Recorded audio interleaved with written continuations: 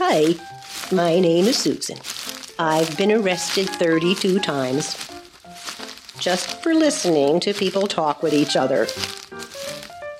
The problem was I used to hide in the bushes outside the windows of people's homes to enjoy listening to strangers talk to each other. It's just something I like to do. I get bored and lonely sometimes, you know. Hey, Susan, don't do all that. There's another way to enjoy random conversations? Now, thanks to the podcast show, I can enjoy listening to conversations with strangers and learn something new every week.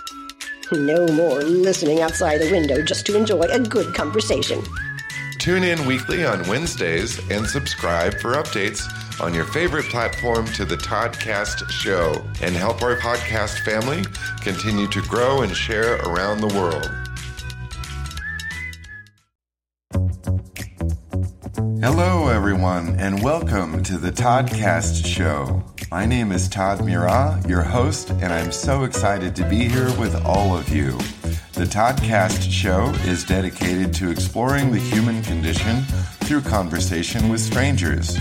We explore the positive, interesting, and oftentimes shocking side of human nature. In each episode of the Toddcast Show, I talk with strangers in a down-to-earth, old-school, and heartfelt way about their life. Nothing is ever scripted, everything is spontaneous, positive, and we never discuss politics. You won't know what to expect next. Join in the conversation to laugh, love, learn, and grow with others around the planet. Who will I call next? Tune in to find out every Wednesday at midnight Pacific or for playback anytime on your favorite podcast listening platform. And stay connected with us at toddcastshow.com. Thank you for joining us for another episode of the Toddcast Show. Today, we're joined by Jessie Gibbs. How are you, Jessie? Hi, it's nice to meet you. Nice to meet you, too. Where are you calling from today? Seattle, Washington.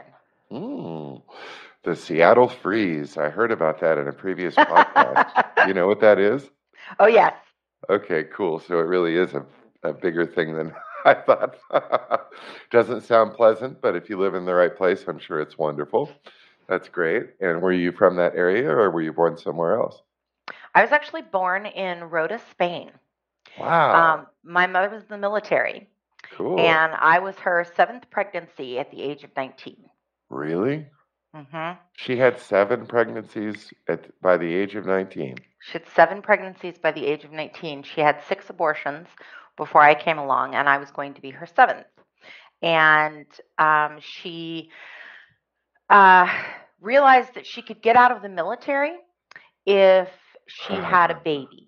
Oh, man. And so she had a baby and was going to give me up for adoption. And then she found out that she couldn't get out of the military if she didn't keep the baby. Oh. So 3 weeks before I was born, she told the adoptive parents, "I'm sorry, I'm keeping my baby," and then proceeded to spend the next 3 months trying to kill me.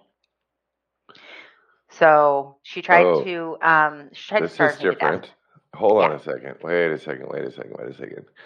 I've asked about people's childhood now for a whole year, Jessie, and I've never heard anything like this. What are you talking about? Yeah, she tried to starve me to death. I have, so when I started writing my book, my grandmother started sending me boxes. She sent me about 45 boxes of court documents, doctor's notes, FBI files, just a myriad letters from my mother, her journals, all of these things so that I could have real research and real paperwork to sort of prove out what it was that I had experienced as a child. And I actually have the letter from the doctor that says that if Jessie doesn't start gaining weight, we're taking her from you. Oh, wow. And that's way before the days of CPS and all that, right? Uh-huh. And, of course, this was in another country as well. So Oh, right. they had different rules and regulations as far as that goes. But, there's actually letters from my mother where she talks about how calling me all sorts of horrible names as a newborn baby and saying how it was incredibly demanding and bossy of me to want to be fed on a schedule. Oh, my God. Yeah. I mean, was it too much to ask to breastfeed too? Yeah, I think that was out. I'm pretty sure that How? was out. She Jesus. would she would feed me, from what I understand, she would feed me sugar water instead of formula because formula took too long to make. Oh my God. And then, of Hold course, on a moment. when she did feed me formula, I actually have Oh, a Jesus. really high iron in my blood, so I can't like take regular supplements because the iron in the supplements make me sick. And back in the day, formula had a lot of iron in it, so I was a really colicky baby on top of that. Oh, Jesse, you're making me, honestly, I just lit a cigarette. It's like you're making me, I might cry on this episode. Um, Honest to goodness, though, I don't want to get too caught up in it just yet, but what was the problem? Like, what was your mom's deal, man? Like, how is So, that possible? Mama's a charismatic narcissist. And Oh, so she has her own like trauma and mental issues that come into this. And one of the things that was a real challenge in the book is I wrote my book in third person, and I start with my mother's story, writing it from her perspective. And so I took all the letters and the notes and the journals that my grandmother had, and I poured them into creating a persona and trying to understand who my mother was. And I've done a lot of research on narcissism and the psychology of narcissists. And oh my God, Mama's classic. She is just like, if you're looking for the perfect narcissist, that's my mother. that's amazing. I think we're going to break tradition today. I'm not going to stick to the format.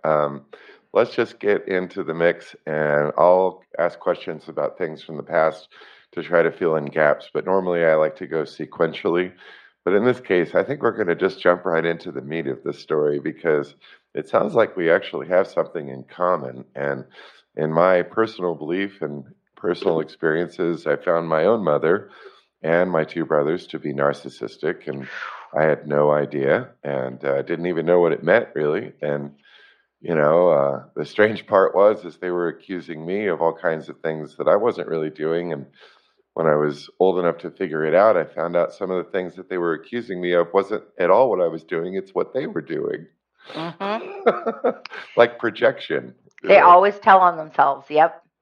Weird, man. But I do know what that experience is like, I think, but not to that degree. Where was your father at this time? So I've never found my bio dad.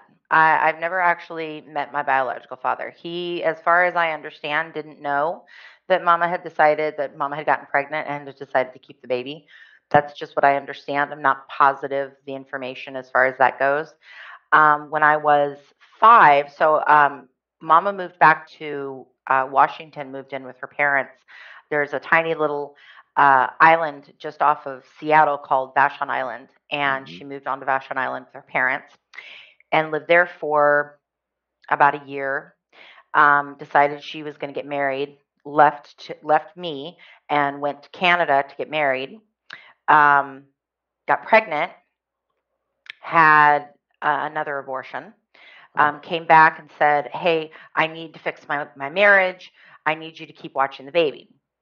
And my grandmother said, "No, you have to give me full custody. I'm not doing this back and forth with you because anytime." So basically, Grandma was raising me at this point, and anytime she would say, "Hey, you need to step up and take care of your kid," my mother would take me with her to her parties and just leave me on the floor or with whoever happened to decide to pick me up at that particular time. So Grandma was like, to protect my granddaughter, I need to make sure that I have full custody. So of course, Mama was happy to sign that paperwork and pass me off to her mom. How old are you today? I'm 45. Okay, I'm 51. I just want to get the era that we're talking about. Wow, so we're talking like in the 70s, right? Like late Late 70s, 70s. early 80s. Yep. Yeah. Jesus Christ. I am so sorry. I know it's just not going to change anything, but like God, that really hits me hard, man. I can't believe a mother would do that, especially at such an early age. So what happened? Like how was your childhood different than everyone else's? So I lived with my grandparents until I was 5. I was in a bunch of special classes. I had like an extremely high IQ. They were watching me for autism. And this was, grandma was very ahead of her time as far as that went. Like she understood autism and ADHD and bipolar disorder Yeah. and all sorts of other things. Like she really understood what it took to take care of a high needs child. And when I was 5, Mama had quote unquote gotten her life together, and so she had married a man, Robert, and had 2 babies. She had 2 boys, and was uh, in a cult. She had joined a cult, the What? shepherding community. And so she contacted her mother and said, "Hey, I want my daughter back." And grandma said, "No, you crazy. No, we're not. She I'm not had doing that." custody, right? Grandma had full custody of me. She was like, Okay. absolutely not. So Mama contacted her father and said, "Daddy, I want my daughter back." Well, at that point in time, Grandpa, understand, I love my grandfather. He's a genuinely good man, but he did not want to be raising a high needs child during his retirement. Oh.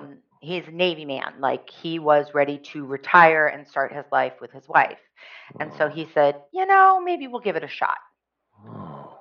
So he sent me, grandma took me to North Carolina. We got on a plane and flew to North Carolina where mama was living at the time.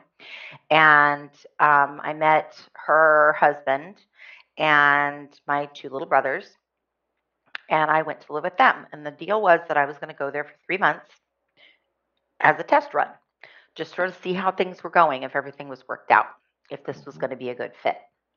I immediately fell into the position of taking care of my siblings, taking care of mama, because she was pregnant again at that point, and um, it was just became my job. It was my job to do the dishes. I was 5. It was my job to take care of the pets, take care of the dogs, take care of the cats. It was my job to do whatever needed to be done in the house. I sort of became the mini mom. And at that point in time, Robert decided that Who's Robert? Robert is her husband. Okay. Robert started treating me like his girlfriend Mm-hmm. in every manner you can imagine. Like A young child? Mhm. Mama What? would literally they would go into the boys' room and they would sing Christian songs, and then they would pray with them, and then they would come into my room and they would pray with me, and then Mama would go back to her room and Robert would stay with me. Oh, no.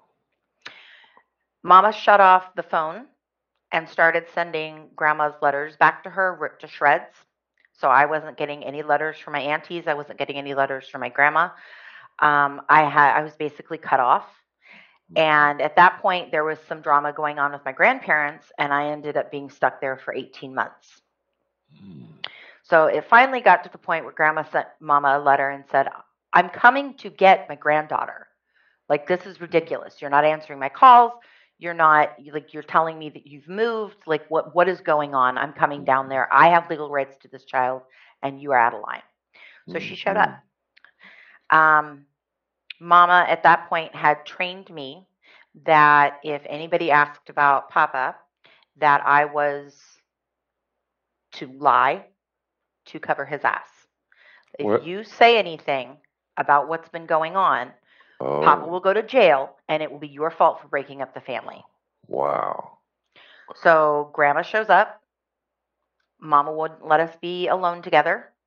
And then grandma finally took me out to lunch. She was like, I have legal rights to this child. I'm taking her out without you. I don't need you around. I need to have a conversation with my granddaughter. So she took me out to lunch and she's like, something is going on. What is happening? And I just spilled. I just told her everything. Good. And she was like, yeah. And so we made a plan to escape because Awesome. there was no way that my mother was going to let me leave. Yeah. Mama's 5'10". She's a big girl.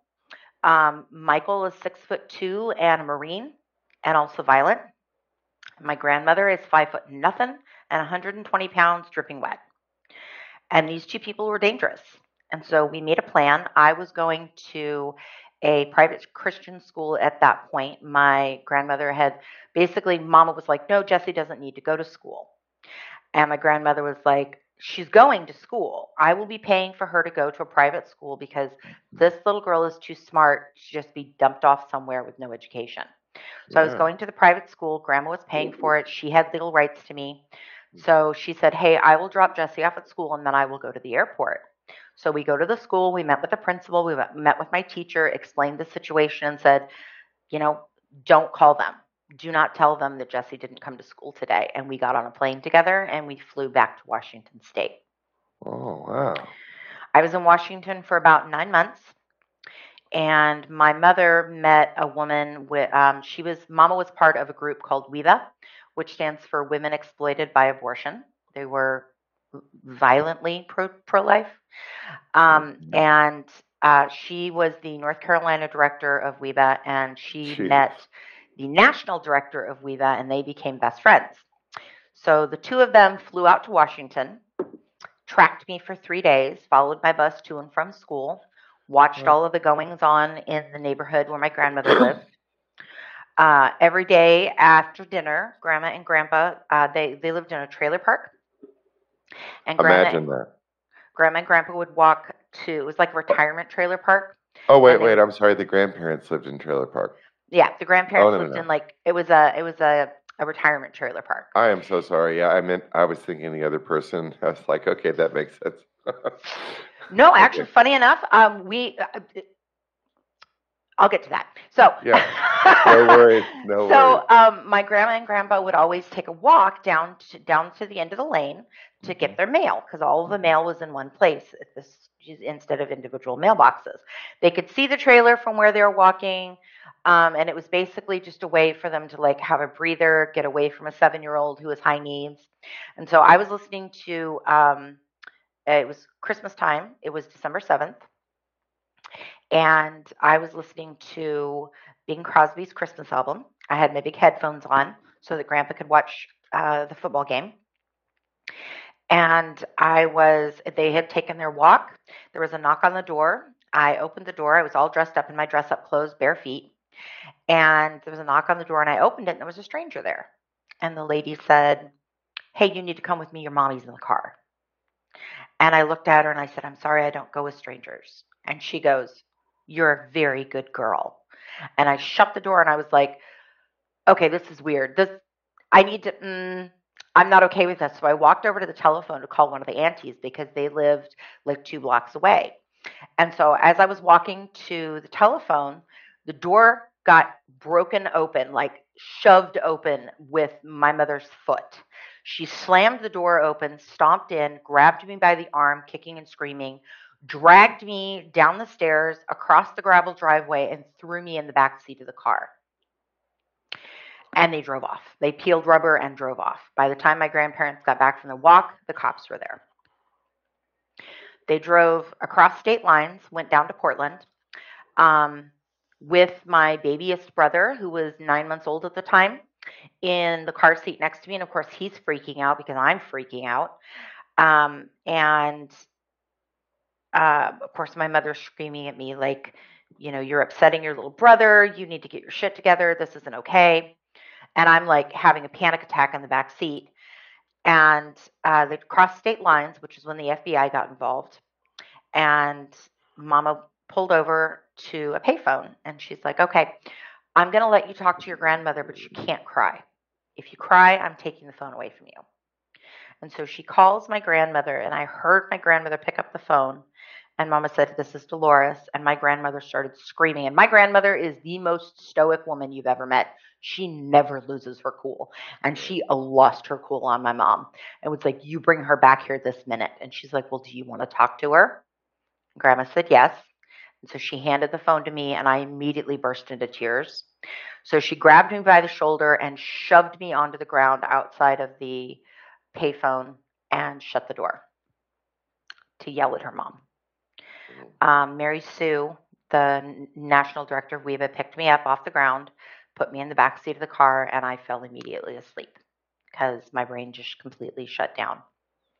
So we get to a friend of theirs' house, and we're all cuddled. She had set up blankets and pillows on the floor for me, and Mama was sleeping on the couch. Lori Jo was sleeping in the bedroom, and the baby had finally fallen asleep, and Mama said, why did you go with her?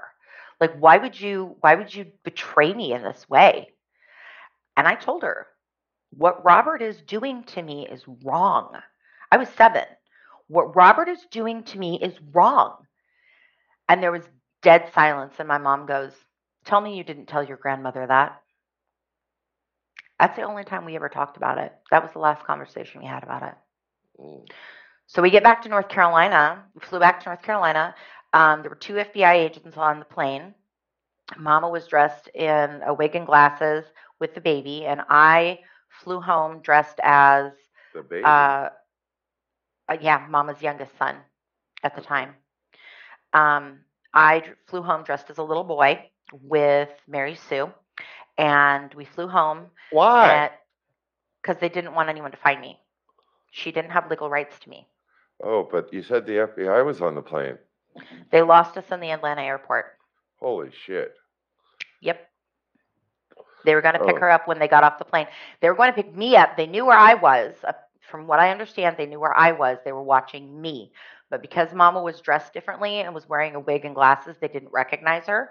And so they wanted to catch Mama. And so we got off the airplane in Atlanta, and everybody, like, we met in the bathroom, everybody changed clothes, and then we took off in different directions, and that's when the FBI lost us. Oh, dude, your mom sounds like an organized criminal, is she? No, she's a very disorganized criminal. Oh. So we got back to our house in North Carolina.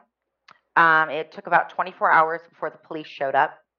Papa put me in my coat, dropped me out the back window to a neighbor who ran across the street, and I hid in a closet for 2 hours. And then I was in hiding for 2 years. Wait. Your dad had helped you? My stepdad. Your stepdad, he helped you. He set you free. No, he gave me to a neighbor so the police couldn't find me. Oh. Yeah. Oh. So I was in hiding for 2 years. With the neighbor? With different neighbors, different people, people I didn't know. I would basically just be dropped off at random people's houses, different churchgoers who are a part of the cult that she was involved in. Holy Jesus, really? Mm-hmm. Wow, I don't know how people could justify that. I mean, did nobody ask questions like, why is this child alone or nothing? Like, my mother's a charismatic narcissist, and so everyone believed that Mama was rescuing me from my abusive step-parents or my abusive grandparents. God, really? Mm-hmm. Yeah, they're good at making stories up. There's no question about it. And so since she was part of WEBA, she was actually on things like the 700 Club. She's been on the 700 Club twice. Both times, absolutely bad-mouthing my grandparents up one side and down the other. Yeah, I know the type. There is one thing I wanted to mention, just because it's kind of strange, actually. You made me think of something that I never even thought about or considered before. And although in later life my family ended up, the remaining family, all the rest of them are dead except for my mom and 2 brothers. And I never really thought about this, but while you were talking, it occurred to me, because you said something that triggered this, that my mom had no idea how to take care of me either. I was a high needs ADHD child, and I was very spastic and got in trouble, and the impulse control was out the window, and I had nothing but energy. And, she did her best. She did a great job. I have to hand it to her.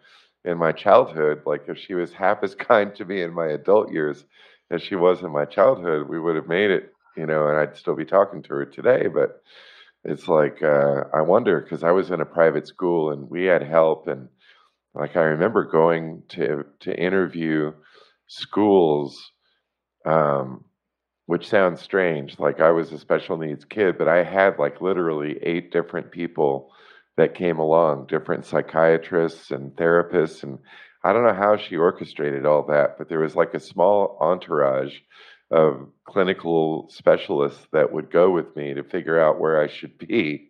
And then they finally found the right school, and I ended up going to that private school for most of my school years until high school. But yeah, it just never really occurred to me that parents don't know what to do. I mean, nobody really does until you do it. But I mean, pick up a book, ask questions, And back then, even just like, let's say you had really healthy family, like a really healthy familial unit, you're still living in a time when the DSM-5 isn't out yet. Like, Yeah. they didn't know what they didn't know.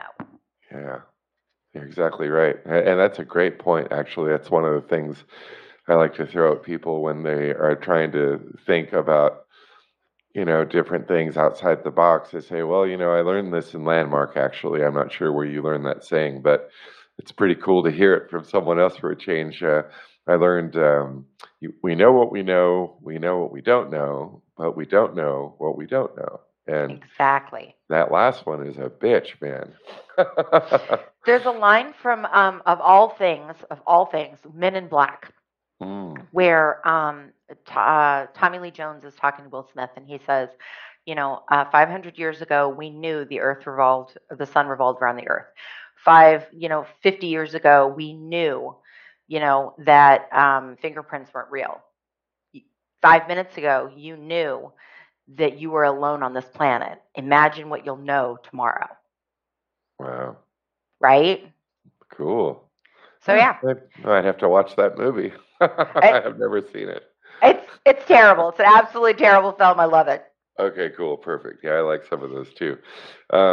So continue with your story. This is leading somewhere, I know, but you're in hiding. You're going through all these crazy living situations. You're disconnected from your normal life. There wasn't any school or anything, right? No, Mama decided as soon as I was, after I was kidnapped, she decided to homeschool me. She decided to homeschool all of us, which was basically her way of making sure that, because teachers would start to recognize that there were bruises on a regular basis. And so she needed to keep us small, in a very small space, so that nobody would call her on her shit. So we went to several different churches when I was growing up. When I was after the kidnapping, I actually lost my memory. I lost all of my memory, except for I remembered the kidnapping, so I knew Mama wasn't safe, and I remember what Robert did to me, so I knew he wasn't safe, and he never touched me again after that. He did, however, treat me like his girlfriend the entire time I was growing up. I made dinner for him. I fixed his lunches for him.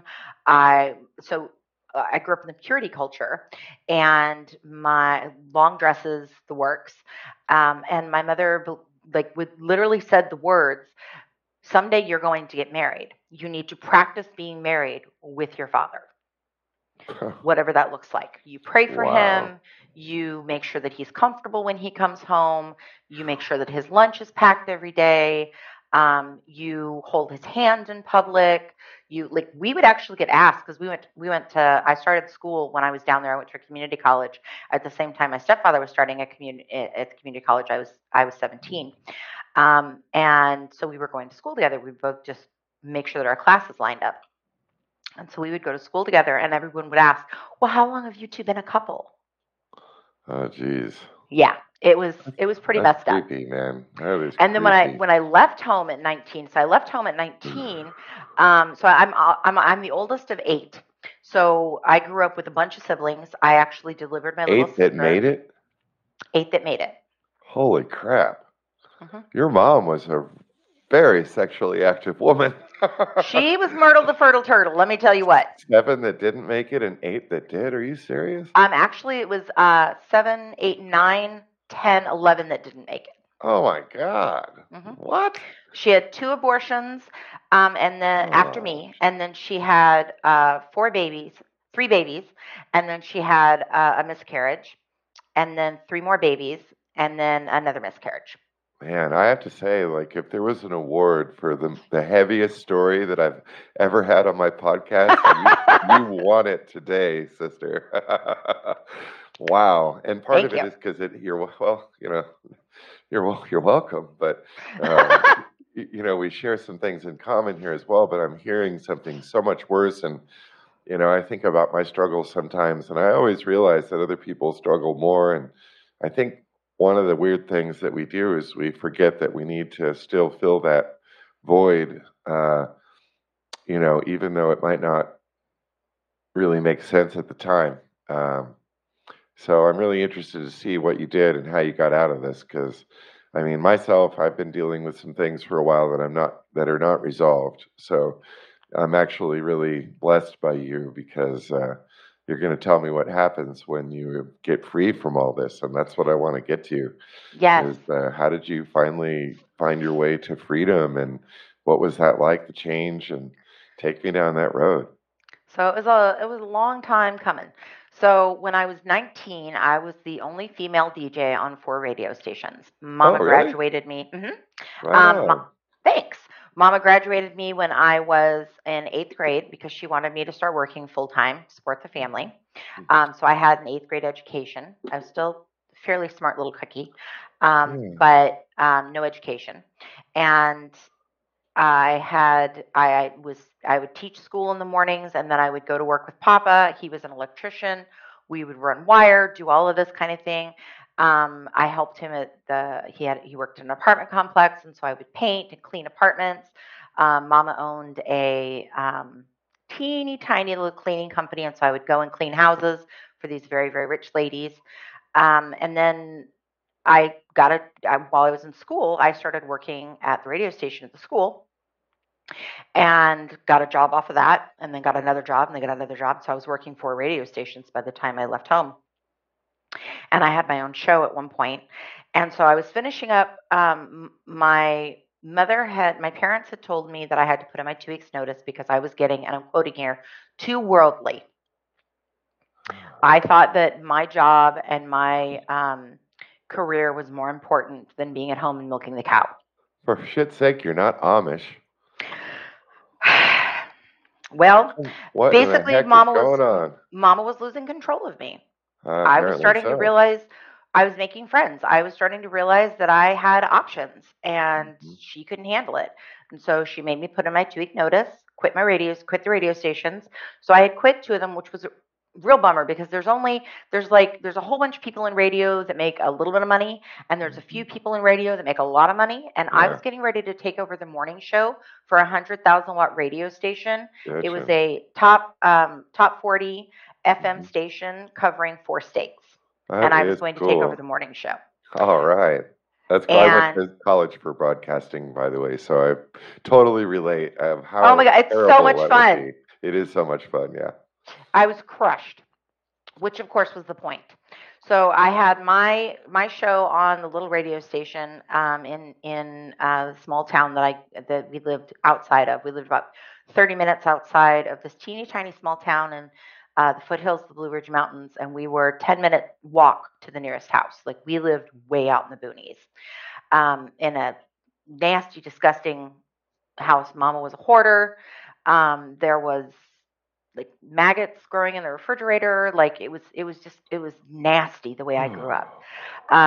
And Papa gave me a spanking a week before my 19th birthday for having a bad attitude and getting in a fight with my brother. Okay. And I went, I think this might be wrong. Yeah. I'm an adult now. I'm a grown up. Yeah. And I'm being bent over a table and beaten by the man who's abused me. Okay, this is wrong. And so I packed my clothes. I cleaned my room. I said a quiet goodbye to all of my siblings, not telling anybody that I was leaving, just lots of cuddles.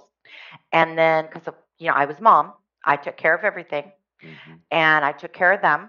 Like, my mother would have a baby. The baby would go to my bed. I would get up with the baby, change their diaper, burp them, clean them up, take them to Mama for nursing, take them back upstairs, burp them again, wrap them in a blanket, and go back to sleep. And then I would do that again and again and again with each one of the kids. And as soon as Mama had another baby, that baby would move into their own bed, and then I would take on the next baby. So I was mom. So I was at the radio station the next day after the beating, and I had packed my clothes. I was finishing up my show to basically saying goodbye online on the air. And my parents came into the radio station, raided my office, figured out that I was leaving, and stomped into the middle of the broadcast and started screaming at me. So I shut the radio Wow. down, put it on autoplay, set up the computer while my mother's barking at me behind me. Uh, And they spent about 3 hours screaming at me, calling me every name in the book. It was my fault their marriage wasn't doing well. It was my fault everything was going wrong in Mama's life, whatever it was. of course. And Papa finally convinced Mama to leave. Was like, I need to talk to Jesse alone. And so Mama left, which was a huge surprise. She never listens to him. But she left. She took the van and she went home. It's a 30-minute drive. And Papa goes, are you pregnant? No. Are you doing drugs? No. Are you on your period? Really? No, I just don't want to live with you guys anymore. This is no longer a safe place for me. I'm an adult now. I need to move out. This isn't working. And my plan was that I was going to go up to, because she was still friends with Mary Sue. Mary Sue lived in Michigan, and I was going to get on a bus and go up to Mary Sue's house and figure out what to do next from there. So Papa convinced me to come home. Like, just come home one night. I'll find you someplace to stay. Just come home. Jesse, you have to come home. All right. So we got in the truck and we drove home. By the time we got to my house, there was a letter on the door from my little brothers. So I have 4 little brothers and 3 little sisters. And the letter said, Sissy, please don't leave. We're sorry we've been bad. We love you. We'll clean the house. Okay. And I walked in the door, hugged each of my brothers, and they were like all in tears. Went upstairs. My baby brother, Judah, came in and sat down next to me. And I sat down on my bed, and he sat down next to me, and he put his arms around me, and he's just sobbing. And he's like, Sissy, please don't leave. Please don't leave. And I'm like, okay, this is awful. And he goes, Sissy, don't you love me anymore? I'm like, buddy, yes, I love you desperately. Where is this coming from? And he's like, Mama said you didn't love me anymore, and that's why you're leaving. Oh. And then my baby sister, who I delivered, who was 5, climbs up on my lap. She put her knees on my lap so that she could look me in the face, and held my face in her hands, and she's looking at me. She's got these big brown eyes, and she's looking at me, and she goes, Sissy, does you have demons? I'm like, excuse me? Mama said you had demons, and Right. that's why you're leaving. Yeah. That's crazy, man. Wow. Yeah. Wow. So you got out of there, I take it, right? I did. I moved out and promptly joined an inner city commune in Chicago. What? Oh, yeah. No, out of the frying pan, right into the fire. Huh. Why'd you do that? The cult thing was appealing to you, was it? Something like that. I wanted to do right, and I was still enmeshed in the Christian mindset, and I really wanted to do what was right. And if this was what my life needed to look like, then I needed to get my heart right with God and come back home and do what's right and take care of my mother. And if that's what I was supposed to do, I would do it. So, and I had been told my whole life that unless you're following God, that you're immediately going to go sleep around and do drugs and get hooked on heroin and whatever else. There is no in between. There's no halfway. You're either a Christian or you're going to hell. Like, that's it. And so I moved into this inner city commune in Chicago and was told by these people that Mama was out of line. No, honey, your mom's nuts. You don't have to stay there. You don't have to put up with this. This is a very unhealthy, toxic, abusive relationship that you have with your mother. This is not okay. So I felt a sense of freedom living there. I met the man I was going to marry there. He was 12 years my senior. And I was 19, I was 18, he was in his 30s, and desperately needed someone to rescue him from singlehood. And because I had been trained to take care of older men, I was ready, set to be groomed into the perfect wife. Oh, definitely. And so I married Leonard. We had a beautiful wedding. And the first couple of years were magic because I was the perfect wife. The house was always clean. The candles were always lit. I always brought him dinner. And then I outgrew him very, very quickly. So we were married for 10 years. And I ended up leaving the community at the tender age of 32. And I left the community in a really bad way. So I ended up having an affair while I was there because I was incredibly miserable and in a very toxic relationship with my ex, and ended up having an affair. Not that that's an excuse, not that I approve of that in any way, shape, or form. This is just where my mindset was. I was at the point where, because divorce is unacceptable in this community, that my only out was to unalive myself. And so I was trying to figure out the best way to unalive myself. And this gentleman that I had known for 12 years caught on to that and quote unquote rescued me. But here I was taking care of someone once again. And there's this mindset that you need to be rescued. You cannot be your own rescuer. So that played into it quite a bit as well. So obviously the affair came out, and big drama in the community. Everybody had an opinion. And so I left. I packed my bags and I moved out here to Seattle. My best friend lives out here, and I've known her for 25 years now. And I figure if you're going to start your life over, you got to take your best friend with you, right? Yeah. Did you take her, or did you go to where she was? I went to where she was.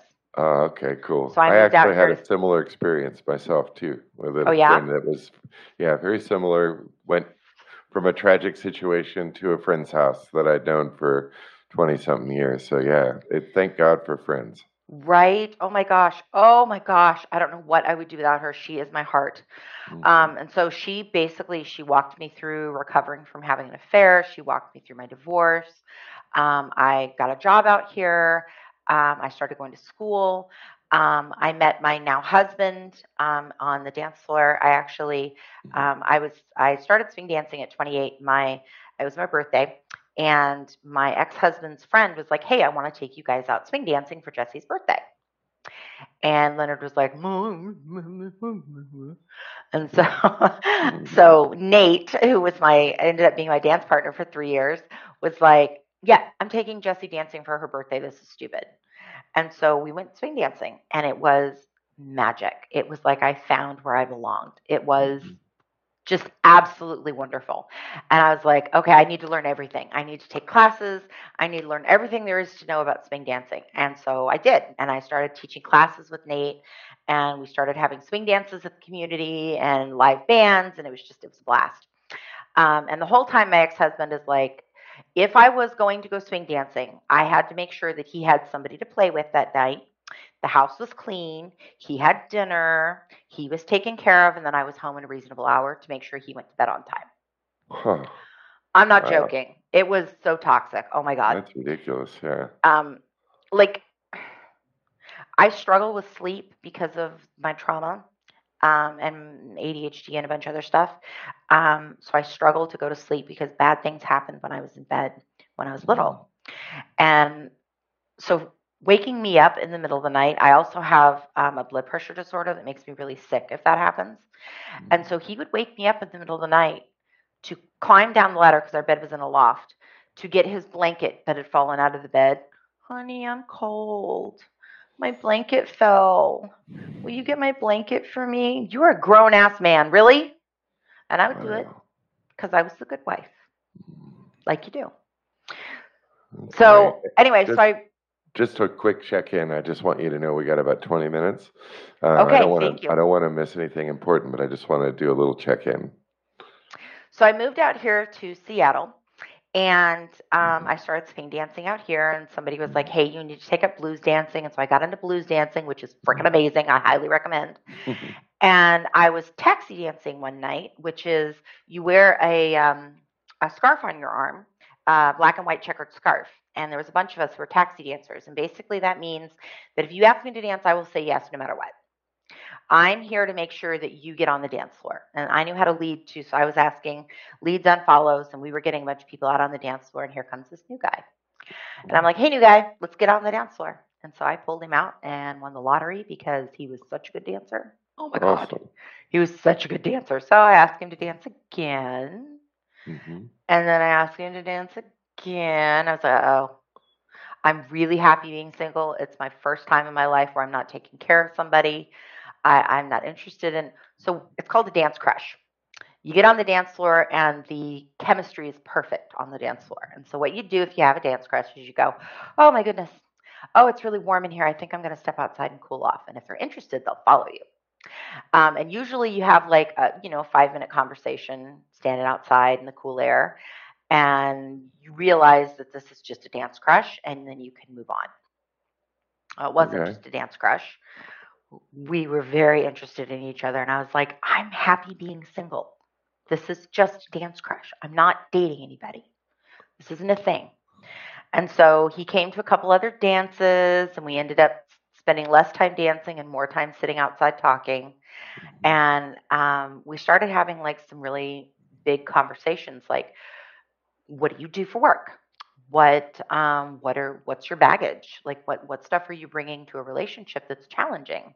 And so for me, I obviously am coming out of a new divorce after having an affair, which is always a challenge. And he had 4 kids, also newly divorced. And I was like, four kids? Yeah. That's very interesting. Interesting. And it was really interesting that we went out to dinner and we were having this conversation, and I had made it very clear this was not a date. We are not dating. Mm-hmm. And then he's like, so why did you leave Chicago? And I've been really upfront about the fact that I had an affair because I feel like it happens a lot and people don't talk about it. And having being upfront and honest about some of my failings has opened the door to some really interesting conversations with people, including women who have been considering having an affair or have come out of a situation where they had an affair, and I've been able to like have these cool conversations with them. So I'm fairly upfront and honest about it. Yeah. And here's this guy that I'm really interested in, and I didn't want to tell him. Like I just didn't want him to know. I didn't want him to think bad of me. Yeah, I understand. And so I was like, okay, I'm not starting anything without being honest about who I am. So this is my baggage. And there was a pause, and he looked at me and he goes, Chicago, what brought you to Chicago? Interesting. Didn't even faze him. Like literally just didn't even faze him.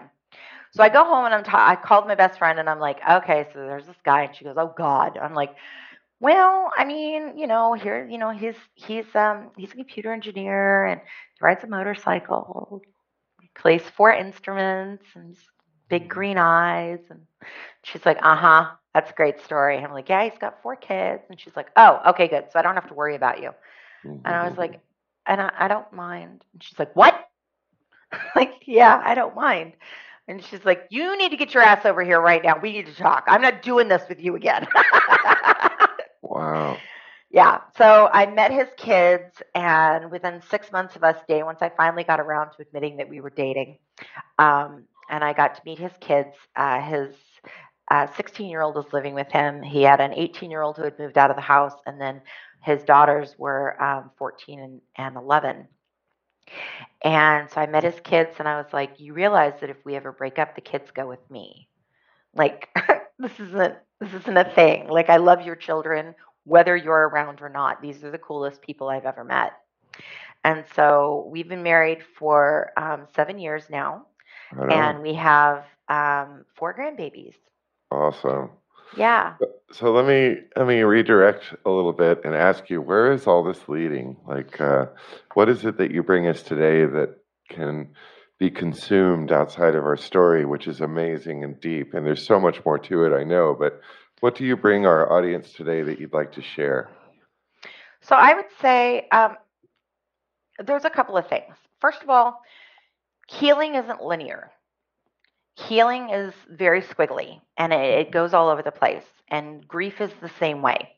I always tell people, like, grief feels like you're standing on a beach and you're in the sand and the waves are lapping against your feet.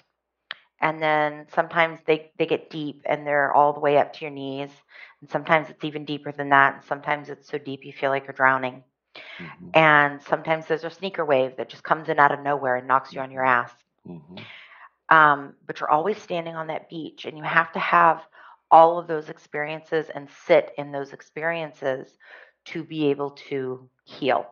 And every time, like the sneaker wave comes and hits you, it gets a little bit easier to stay on your feet. It gets a little bit easier to stand up again. If you've grown up with an abusive family, I can't recommend therapy highly enough. I can't Me too. recommend connecting with safe people, with friendships that are safe people, Absolutely. highly enough. And to learn what those are and to weed out the bad ones. Absolutely. And listen to your gut. Learn to trust your intuition. We are taught as we are going through grooming as children, we are taught in bad situations and toxic relationships not to trust our gut, not to trust our intuition. And there's a whole level of learning how to listen to yourself and to go, this person's not a safe person. I don't feel good around this person. That's right. This person makes me uncomfortable. And so, well, maybe, they just need love. Maybe I can change them. It just, forget about fixing people. forget about fixing people. It is Yeah. not worth the effort. No. You have to heal for yourself, and you have to be willing to stand up for yourself. And those things don't happen all at once. So therapy, huge. Meds are also great. I highly recommend medication if it's something that fits for you. It makes a huge difference. And connect with people that are safe people. Like my best friend, June. She is my rock. And I can reach out to her about anything at any time. Like, we say good morning to each other every morning and good night to each other before we go to bed. And she is my rock. And she's walked with me through so many things, and vice versa. I've done the same for her. But she's very much my safe person. Cool. So like I can contact her and go, okay, I just had this memory, because I didn't get my memory back until I was in high school, and I still have flashbacks. And so I can call her up and be like, I just had this memory. I need you to drop everything and walk with me through this while I cry, or while I laugh, or while I mourn. And writing is an incredibly powerful tool. Yeah. So I wrote the book Girl Hidden specifically to sort out my history, and I did interviews, and I did interviews with people who were involved in the situation. I have stories from growing up on the farm. I have court documents and FBI files and notes from my mother that are all in there to just try and set up like what really happened. And it helped to sort it out in my own mind and sort of clarify the truth, because growing up with a narcissistic parent, obviously, as you know, their stories don't match reality. Right. And so when you have that kind of situation where somebody is rewriting your history in real time, you have to unpack all of that, and writing is an incredibly powerful tool to do that. Yeah, that's actually, you're reminding me of something my psychologist told me to do, and I don't really want to do it, to be honest, the journaling part, I think, and all that stuff, but just a quick little share. I didn't know this, and I always thought there was something kind of weird about my mom, and I'll never forget, one day I was in my 30s, and my oldest brother, was coming. I was having a night where my music was getting played by a DJ in a little club, and my brother was there. It was around Christmas time, and I'll never forget. We walked outside, and he was going off to go do something else, and he said, your mother makes things up in her mind and believes it, right? And I will never forget that moment where I was like completely blindsided by that. I had no clue. And not only that, it explained a lot of things, because she doesn't take communication well, like especially if it opposes or challenges her in any way. And yes, there's never a chance to ask why. That's actually what got me kicked out of my family, is I kept asking them, why are you doing these things? And the more you ask questions, the You just can't do that with somebody who's a Right, because their narcissistic story will personality break down. type. Hmm. Their story will break down, and all of a sudden they have to start being honest about things, and they don't want to because it Yeah, doesn't fit their narrative. yeah. It's really sad. It's really sad. So, do you do any therapy or counseling for people or anything like that, or are you mostly here promoting your book? I'm mostly here promoting my book. I don't do therapy, but I will say, so I have a TikTok, a Girl Hidden TikTok. I have a Facebook page and Instagram, and I have an inordinate amount of people. Like almost on the daily, I will get messages from people sharing their story. Like reading my book has opened up. It's sort of become like a little bit of a survivor's guide. Hmm. Like you can do more than just survive. You can actually thrive after Absolutely. abuse. Yeah, And so I have people that have reached out to me and told me their stories, and I'm always so honored that they trust me in that way, and to be able to hear other people's experiences and how they survived and what they're doing now to learn how to thrive is dude, that's incredible. amazing. You know what? Yeah, It's actually in a very different sort of way, but very similar. That's what this podcast does for me. And quite honestly, I really love hearing about other people's healing, but it's helping me to heal too. And right. It's incredible. I can honestly see you, if you haven't thought of doing this, I could really see you having a podcast about narcissistic personality disorder or narcissistic abuse. You could be a really interesting show that has people that talk just like we're talking about that specific subject and the way that they overcame those challenges. I could totally see you doing that. Oh my gosh, thank you. That is so kind. That would be a really smart way for you to take your story. And you're a really great speaker. I could have gone on vacation for this whole hour. You talk so well. Thank you. You're welcome. Oh, you Being a DJ definitely set me up for success as far as that goes. damn right. Do you still do that, or do you do it online or anything? I do not. I actually have I went to school for graphic design, and I Awesome. have my degree in graphic design, and I actually opened my own little business about 7 years ago. Okay. And I work with real estate agents who bring me beautiful homes, and then I get to Oh, design all sorts of cool things for their homes, which is really nice. fun because my Pinterest is absolutely filled with like beautiful houses, bathrooms, gorgeous bedrooms, wonderful decks, and I'm always like drooling over them, and now people just bring them to me now, which is really cool. That is cool. Right on. Yeah, I got into graphic design and web development for a number of years also. Love it, love it, love It's it. a I lot still of fun. do it. It's a Mhm, great way to like be creative. Like mhm. it tickles the creativity bug in me. It's really nice. Absolutely. And you mentioned something earlier about motorcycles. Do you like to ride or just on the back? Just on the back. Just on the back. Okay. I am very ADHD, and I will fall off a motorcycle if I see a pretty pair of shoes. So it's not a good idea. Don't drive by shiny objects with Jesse on the back. Exactly, Okay. exactly. Wow. So, having my husband still rides, and we ride together from time to time, and it's just my favorite thing in the whole world. Like, it's scary. It's always frightening to me because I think of everything horrible that could happen. Obviously, because of my trauma, I think of the worst case scenario immediately.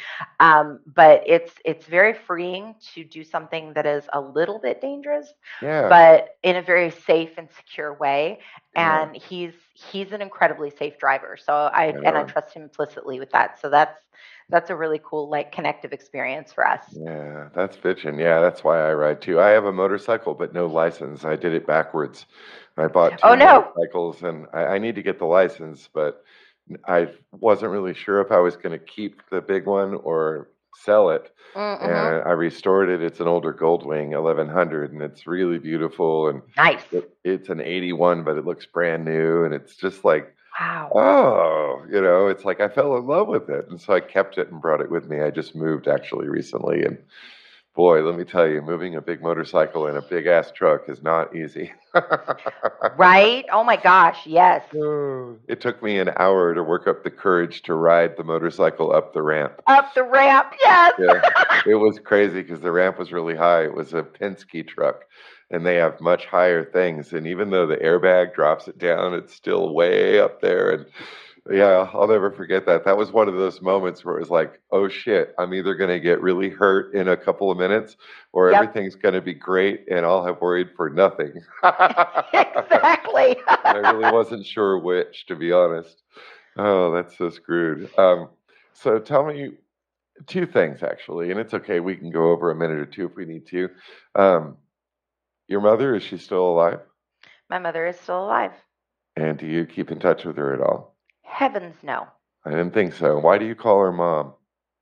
Um, I just never got comfortable calling her Dolores. It just there's something. I guess I've never been asked that question. I guess for me, there's actually something empowering about continuing to call her mama. Really? I do not call my stepfather Papa. He is Robert. So that one was easy for me to drop. But for Mama, I think there's always going to be a yearning to have a healthy relationship with your mother. No matter who you are, no matter how bad the abuse is, there's always a yearning to have that relationship with your mom. And so I think for me, calling her Mama keeps me connected to the dream of who she could be. That's amazing. And it's really interesting too, because I see it exactly the opposite way. For me, I couldn't call her mother anymore after the way that she treated me, Interesting. and I see it that way. So, like, calling her mother is not an option. Her name is something else I'm not going to mention on the show, but, Mm-hmm. it's, I don't know, man. There's something about when people turn their back on family, that's like the lowest thing that a person can do. And it's so disturbing and disgusting. And I still don't know what kind of lies they've told everybody around them, but I know that Right? they can't be true because maybe somebody would have reached out to call me or say, "Hey, how you doing? Are you okay?" Yeah. But instead I was the bad guy. And, Yep. I wasn't actually. I was the only one with honest and true intention and purity and like a sense of truth and like wanting just the truth. I was only looking for the truth. That's it. And Yep. couldn't even get that. So, you know, Narcissists can't handle it. that sucks, man. So, what It would you does. say to people that are listening just from your heart? Like, what comes to mind that somebody would need to hear if they're suffering from a narcissistic abuse situation and maybe don't even know it, or maybe they do? What would you say to Mm, that person? that's a good question. Get out. Get out as soon as you can. Recognize that there's healing.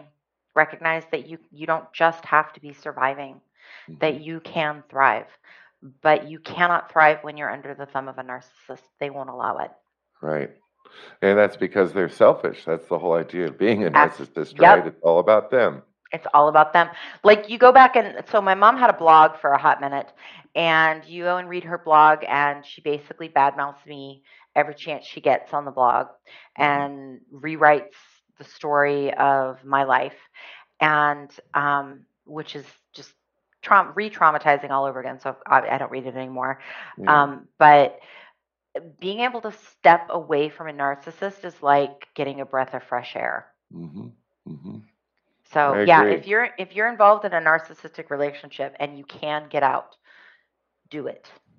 And just to clarify, and we should both probably add our takes on this, the definition of a narcissist is somebody who's completely consumed with themselves. And even though they're very charming, they're very amusing, they're very funny, they're very jovial, sometimes the secret agenda that they have is the problem, and it Yeah. ends up being about them. So anybody that challenges them or gets in the way of whatever they want to do, they are an obstacle and will be removed in some way, shape, or form, even if that means lying, cheating, stealing, whatever, to make it happen. Is that Yep. sound right, reasonable?